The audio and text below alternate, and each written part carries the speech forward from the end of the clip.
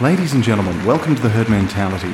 Joining me today is my old friend, Pastor Dr. James David Manning. Let's get it on! Indeed, I can't wait. Now, before we start, I hear you're a little under the weather. I may get diarrhea Throughout this interview. I'm a major threat to the stability of New York City. Ooh, that one sounded rough. I want to shake the hand of a real man. I'd prefer you wash it after that last effort. Are you taking anything for that? Opiates such as Vicodin, Percodan,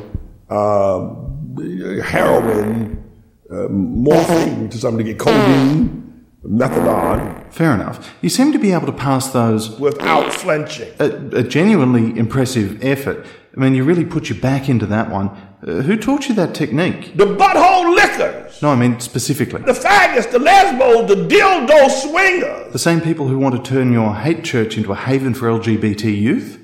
Wouldn't you be thanking them for helping learn such a beneficial skill? I'm sure by now you've heard of the bogus land grab foreclosure that's happening against our church and ministry here in Harlem, New York. Bogus? But let me tell you who's behind and what's behind this bogus foreclosure. Look, do you need some toilet paper? I think that actually had follow through.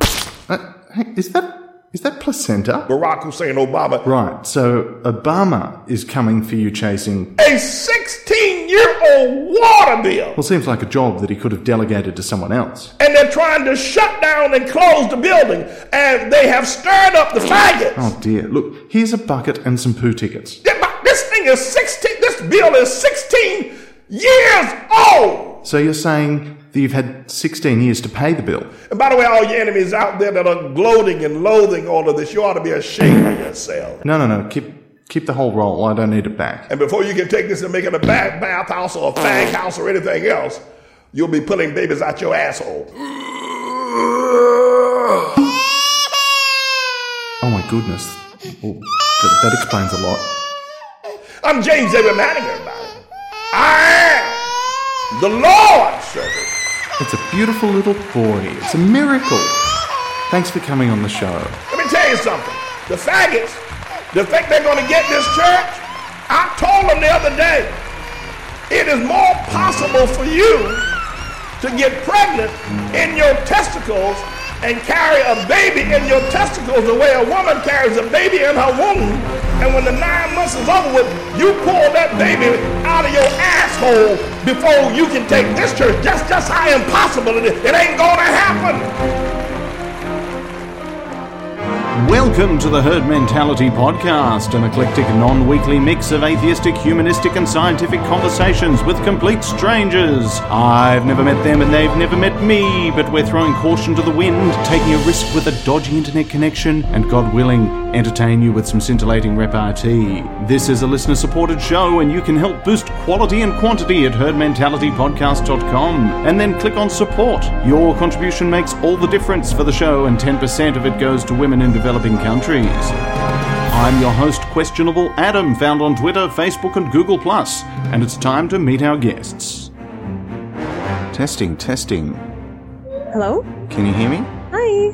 Hello. How are you? I'm extra good. It's been so long since we've spoken. It has been. It's been very, very, very long, and a lot has happened. I probably should introduce you for those playing along at home. We've got one godless woman on the line, giggling away. Sorry. How are you? Good. Hi, Adam. How are you? I'm waking up. Excellent. And you've been awake for quite some time. I have been. I'm into my first glass of wine for the day. Brilliant. For the evening. I'm about to get into mine. Now, last time we spoke, I am of the understanding that you went somewhere exotic. I did. Very exotic indeed. And it was that exotic and that good that you've subsequently gone back again. Is that true? We did. We went to Legoland, Florida, in December of last year. Wow. That would have been an awesome Christmas present for the boys. They did. It was great. They loved it. That was the other Legoland. It is, yes. So you're doing like a world tour. All the Legolands. Hopefully we'll hit the one in Europe. I think there's a few in Europe, so we'll see how that goes. Yeah, well, we can't afford one down here in Australia, but the good news, I think, to come from all of this is that you got back on your feet. things have really been looking up. Yes, indeed. And I have, again, there is not enough thank yous in the world and gratitude to show you how much you guys have helped. And everyone. Honestly, you guys, it was a turning point in my life, and it put me in the right direction. Like, it just, yeah, you helped a lot. Well, that's very kind. And now all the thank yous are out of the way. How did it help? What happened? Well, to start, finances were corrected. We got a break. I was under so much stress from everything that was happening, mentally, emotionally, marriage, you name it. Everything was just crumbling. So the fundraisers that you did, the break that we got with going to Legoland, it just put us in, it sort of just reoriented everything, put us in the right direction. We were able to focus more. We got our break. I branched out on my own. I work for myself now. I have my own business. It's actually going really well. So yeah, business is booming. I am a teacher as well. I've developed a course. I teach it to massage therapy people. Mm-hmm. And on top of that, for a short period of time there was an attempt to reconcile with my family, and I gave it a good 100%. And again, if it wasn't for that break that I got and things going really well, I probably wouldn't have been able to give it 100%. Mm-hmm. Now, having said that and having given it 100%, the attempt failed. But I can guarantee you it didn't fail on my part. The other thing is I've been helping secretly. I don't usually like to announce how I help or who I help. But you guys helped me, and a lot of the people who helped me kept, the people who donated money, they messages and say, please, all we ask is that you pay it forward. Mm. And that really stuck me. It really did a lot. And you guys know who you are, and thank you, because I have been paying it forward 1,000 times over. That's a big mission. It is a big mission. I can't fix the world, but I'm trying. And I can't help everyone, but I'm happy with what I am doing. But the gist of it is that now that you've sort of been turned off and on again at the wall like a Canadian modem, you've then gone out and started doing some other stuff for other people. So what is some of that stuff? I'm curious. Again, I'm not a big fan of, I don't know how to say how the stuff I'm doing other than there was a girl that, she contacted Atheist Republic. She's actually Syrian, but she lived in Saudi Arabia all her life. She was ex-Muslim and she escaped Saudi, and, Atheist Republic helped her with a fundraiser, I think of about $5,000 to escape to Turkey. But once that money, that $5,000 ran out, she got in touch with me, and I and another gentleman were able to help her. We sent her money, and with that money, she was able to escape from Turkey, and she's now seeking asylum. She's in Germany. She's safe. Mm-hmm. And she has sought asylum in Germany. There were other people involved as well, and there was a recent short film documentary about her. But I'm going to mention names or anything, but that I'm very happy that she is safe. Mm. The other thing, a gay Saudi friend reached out to me. His life was in danger in Saudi. His family was really picking up on the fact that he was gay, and he's also atheist. Oh dear. So we developed a plan. The plan was set in motion about a year ago, and he is now here. He's with me. He lives with us here in my home, and he has sought refugee here in the state that I'm in. Mm-hmm. His case in exactly what he's hearing, and everything so far is going lovely. Now, this goes a little bit contrary to what I've been told, and because there are no gays in the Middle East, we're told. No, apparently not. Apart from the ones hanging from the tops of cranes. Yes, or being pushed off buildings. Out of buildings. Yeah. You've really gone on. And like you said, 1,000-fold.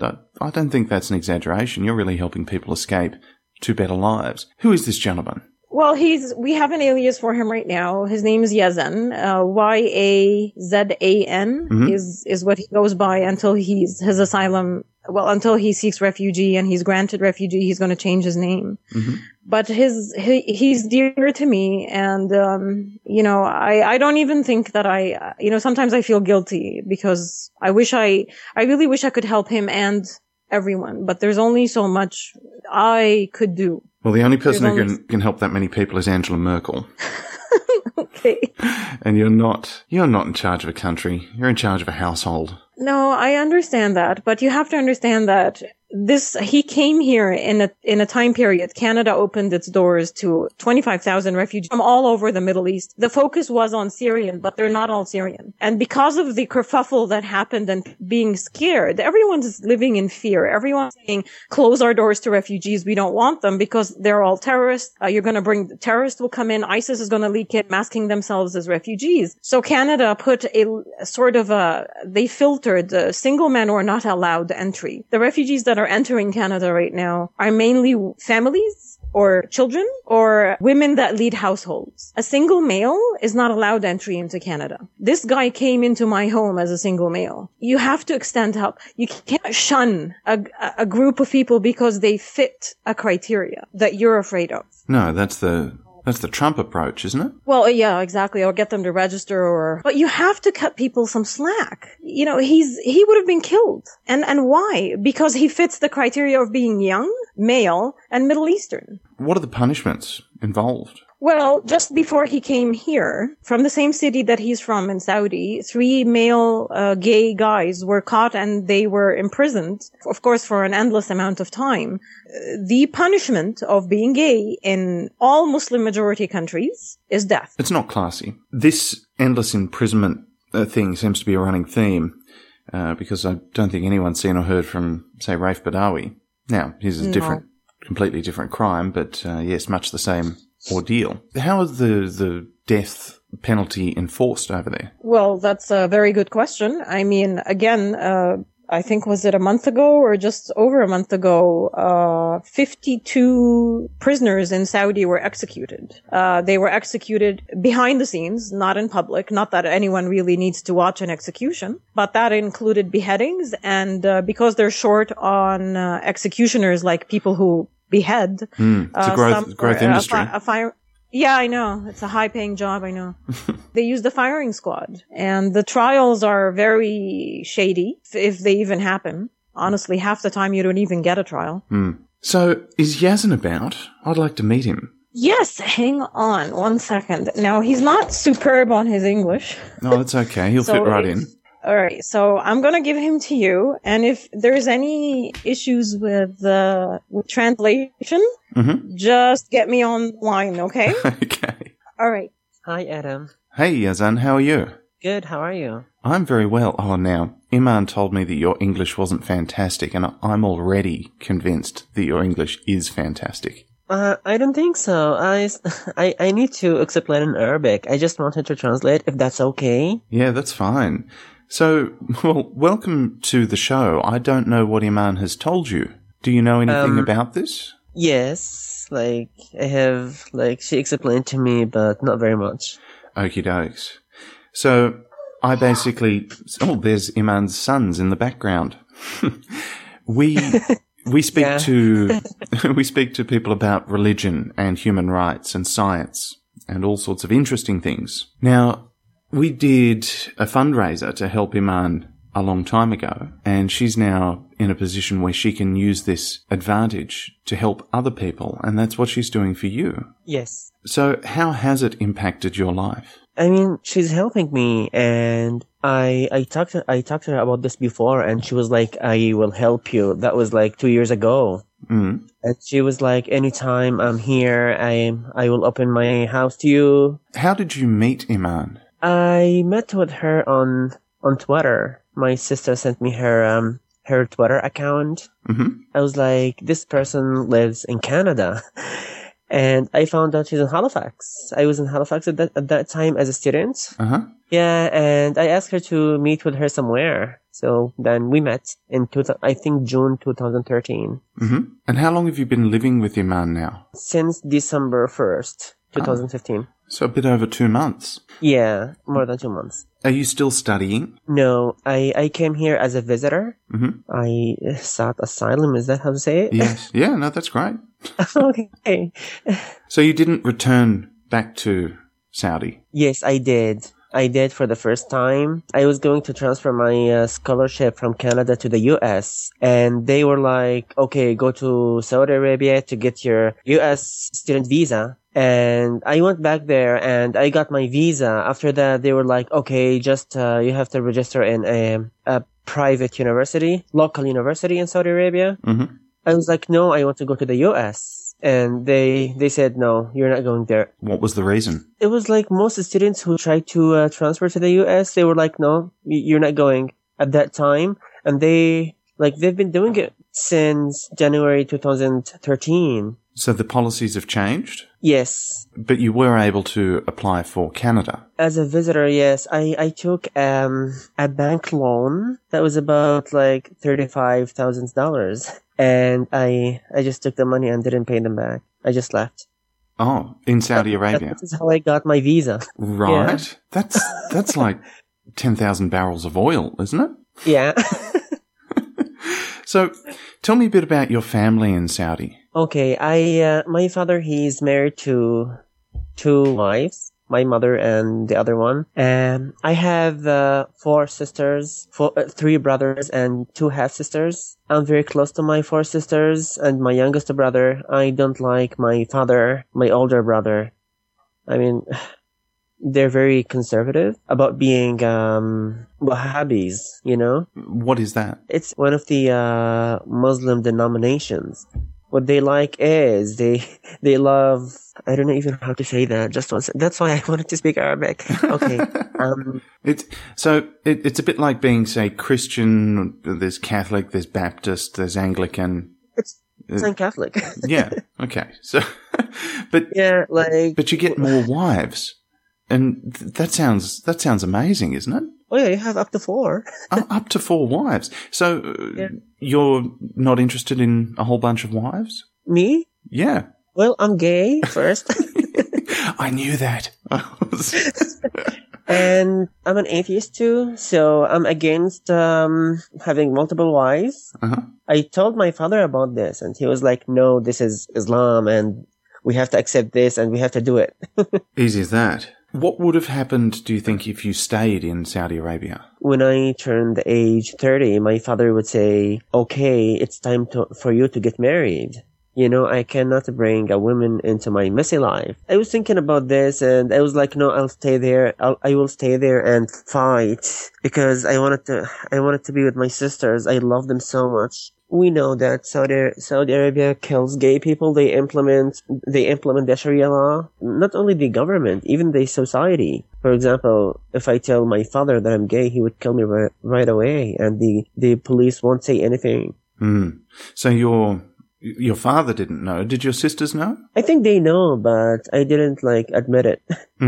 Yeah, it's obviously when your life is on the line, it's not something you risk telling everybody about. How is your life in Canada? So far? Yeah. I like it. Like, people here are accepting. It's a very different society, very different government. You can live as a gay openly. Like, you can tell anyone. Can you have up to 4 husbands? No. No. In Canada? Yeah, I was kidding. Impossible. You can't do that. This is a crime. How is life with Iman's family? I like them. I like her husband. Her husband is very nice. Her boys are nice too, I would say. Where are you wanting to go in the future? What are your plans?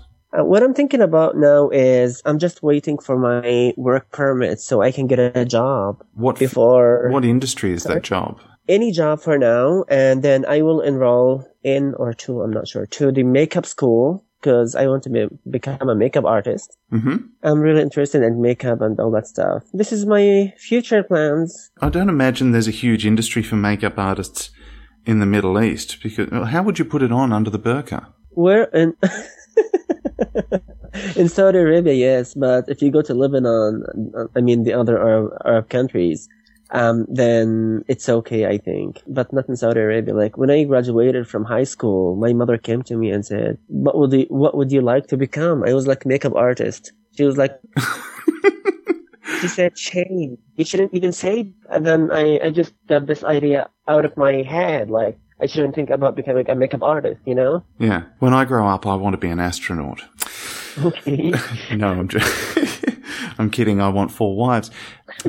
I'm curious. In the Middle East, the burqa is almost compulsory, isn't it? Or it is compulsory? I'm sorry, but what does that mean? It means everybody must wear one. Not in the Middle East, in Saudi Arabia. Oh, Saudi Arabia. And some part of the other countries, like around Saudi Arabia, like Kuwait, UAE, Qatar. I can't begin to imagine how hot that must be. It is really hot, like 40 degrees Celsius, and then the women are outside with the black burqa, and I mean everything's black, right? There is a very funny story, like the police. I don't know who decided to do that, but the police in 2014 they had to wear a black uniform, and they were like, "It's too hot, we can't." The women had been complaining about it for years and years, and they didn't listen.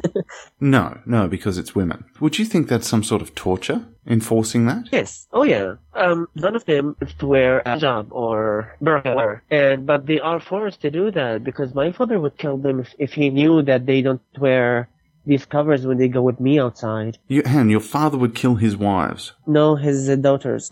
He sounds like a fantastic kind of guy. He's terrible. He's very terrible. Like, he used to beat my mother. Like, the last time he attacked her physically was in 2013. And he was like, please leave the house. Not please. He was like, leave the house now. She packed her, left. After he attacked her, like, she was really hurt. That's horrible. Yeah, this is the last attack. So she has left him? No, because he called sheikh, or I don't know what you call it, like cleric, or is that how to pronounce it? Yeah. Yeah, and he said, I was really angry at that time, can I get her back? He said, yes, you can get her back. Then he called her and said, come back now. That's horrible. You sound very liberal, sort of a live and let live approach. If you were raised in this environment over there, how did you develop your morals and your character to be so different? Well, being gay helped a lot, and I always see the West as a good example. I always wanted to live in a Western country. And I knew they were wrong. I knew they were wrong, especially with my family, because they are very conservative and they hate everyone around them. Sorry, if that's all you'd been exposed to as a child, how did you know it was wrong? Because I used to make friends with black people and with Shiite, and my family were like, no, you have to stop doing this. You shouldn't make friends with these people. I didn't agree with them at that time.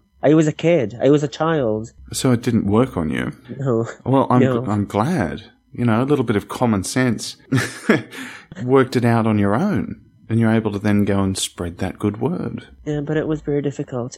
It's interesting you said being gay helped. Yeah, it helped me to, I used to make female friends when I was a child till now. That helps, and how women over there struggle. As a gay, it's not every gay man would do this, but for me, I used to make friends with females, and I was very close to my sisters, and I'm still. That helped me a lot to understand how women struggle. Even when I was here, in Halifax, I was with the taxi, and I wear makeup every time I go out, and the taxi, he was looking at me as if he wants something. I don't know. And I was like, I felt bad at the same time because I was like, what if I were a woman? It's really annoying, and it's really, I don't know even how to explain that. No, I would feel really scared if I were a woman. Just by nature of who you are allowed you to better empathize with another group who is similarly oppressed. Yeah. Yes. Are there many people who are in your position still in Saudi Arabia and the Middle East that you know of? A lot of us, yes. I have my cousin there. He's gay and he's not happy there. He's depressed.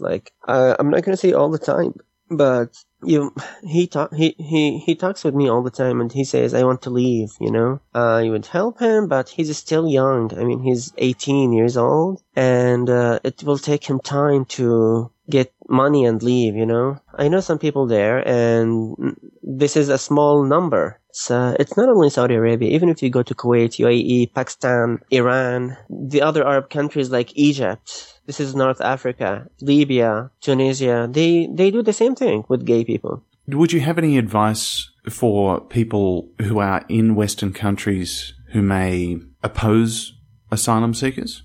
I've heard a lot of story about people who are against immigrants and asylum seekers. I mean, they are right and they are wrong, because We still hear stories about people being killed in Germany or France, whatever. We have some bad immigrants, right? And we have some good immigrants. So I really don't know, I don't know what to say because they're right and they're wrong.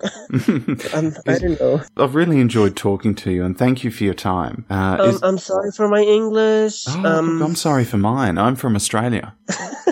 Oh yeah, that's why your accent is a little bit different. I haven't heard it. This is the first time I hear this accent. Thank you very much for coming on the show. I really do appreciate your time. Thank you, and sorry again for my English. Yeah, no problem. Could I say a quick hello and goodbye to Iman? Just 1 second. Are you okay?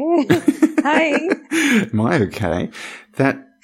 Look, his English was great. The connection was Canadian. No. Yeah, so I will cut and polish and struggle to get the good word out. You will struggle. Yeah, I think you're doing a good thing, Iman. That was really inspiring. You know what, Adam? Thank you. It's because of you. Never, ever forget that. Ever. Because I don't. Well, I don't have to put that bit to air. Oh, you should. Well, now that you've given him this opportunity, Izam will be able to go and become a famous makeup artist and he pass. It's amazing. He can pass it on. Yeah? Oh, I'm jealous. He makes me feel. Yeah, no, he'll be great. Oh, I asked him a couple of trick questions like, how do you become a makeup artist in a country that covers up the women? And, you don't. And did he go to Canada to get 4 husbands? So I don't know. I think we got to the bottom of it in the end. Okay, excellent. You go on and continue being awesome. All right? Thank you, Ed. Oh, it's my pleasure. Thanks for coming on again, Iman. All right, bye. Take care. Herd mentalists, hear me. Happy New Year, finally. In the however long it's been since I've last done a show, about 6 weeks, I've had some time to consider how to take it to the next level. With a new full-time job, it's just inconceivable to get out a show weekly. It's just not possible. So, not at the quality I'd expect or that you've become accustomed to. I want to do splinterviews, interviews, sketches every episode, all of which I was able to do before, but I can't anymore. The back end involved is overwhelming and it's time to grow the herd. Time to bring on more people. By bringing on an audio editor, sketch producer and a science consultant, I'll be free to do the stuff that I really enjoy doing, which is talking to strangers and making fun of religious nutbags in the splinterviews. I want to pay these people. We've got almost 100 episodes in the bank, and by giving them a split going forward, it'll make it A, increasingly rewarding for their time, and B, make it possible to get episodes out fortnightly. Now to do that, we're going to need your support on Patreon. Help push the show to $500 an episode. If you've enjoyed the show so far and want to make more of it in the future, now is the time to sign up at patreon.com/herdmentality. Remember, you only get charged when an episode is released, so a $1 pledge will cost you $2 a month when we go fortnightly, and that's half a cup of Starbucks cream-filled latte. It'll only take $1 or $2 from a couple of hundred people to hit this goal and for us to afford the fibre we need to become more regular. Now you too can be awesome, just like Ben, Cecilio, Jeffrey, Born Again Atheist, Scott and Sean, and these wonderful herd mentalists helped nudge us closer to the goal. And 10% of the proceeds from each show go to kiva.org to help women in developing countries, and that's never going to change. We helped Ko in Vietnam, Odali in Peru, Nagas and Gulnora in Tajikistan, Filarita in Albania, and Anonymous in Bolivia. In this episode, it's a mix of education and medical expenses to get back on their feet. In other news, my book is undergoing final rewrites, and the feedback from those who have read it so far is extremely positive, which really excites me. The working title is Upselling to Reality and uses sales techniques rather than debating techniques to change someone's mind. It's a lot of fun, and I can't wait to get it published so I can read a chapter and put it on the podcast. It's been a while since I got to use silly voices. So there you have it. Hope you enjoyed the show, and with your help, I hope you'll enjoy many, many more. Remember, the future is not written. There's no podcast but what we make for ourselves. Be wonderful, Questionable Adam, signing off.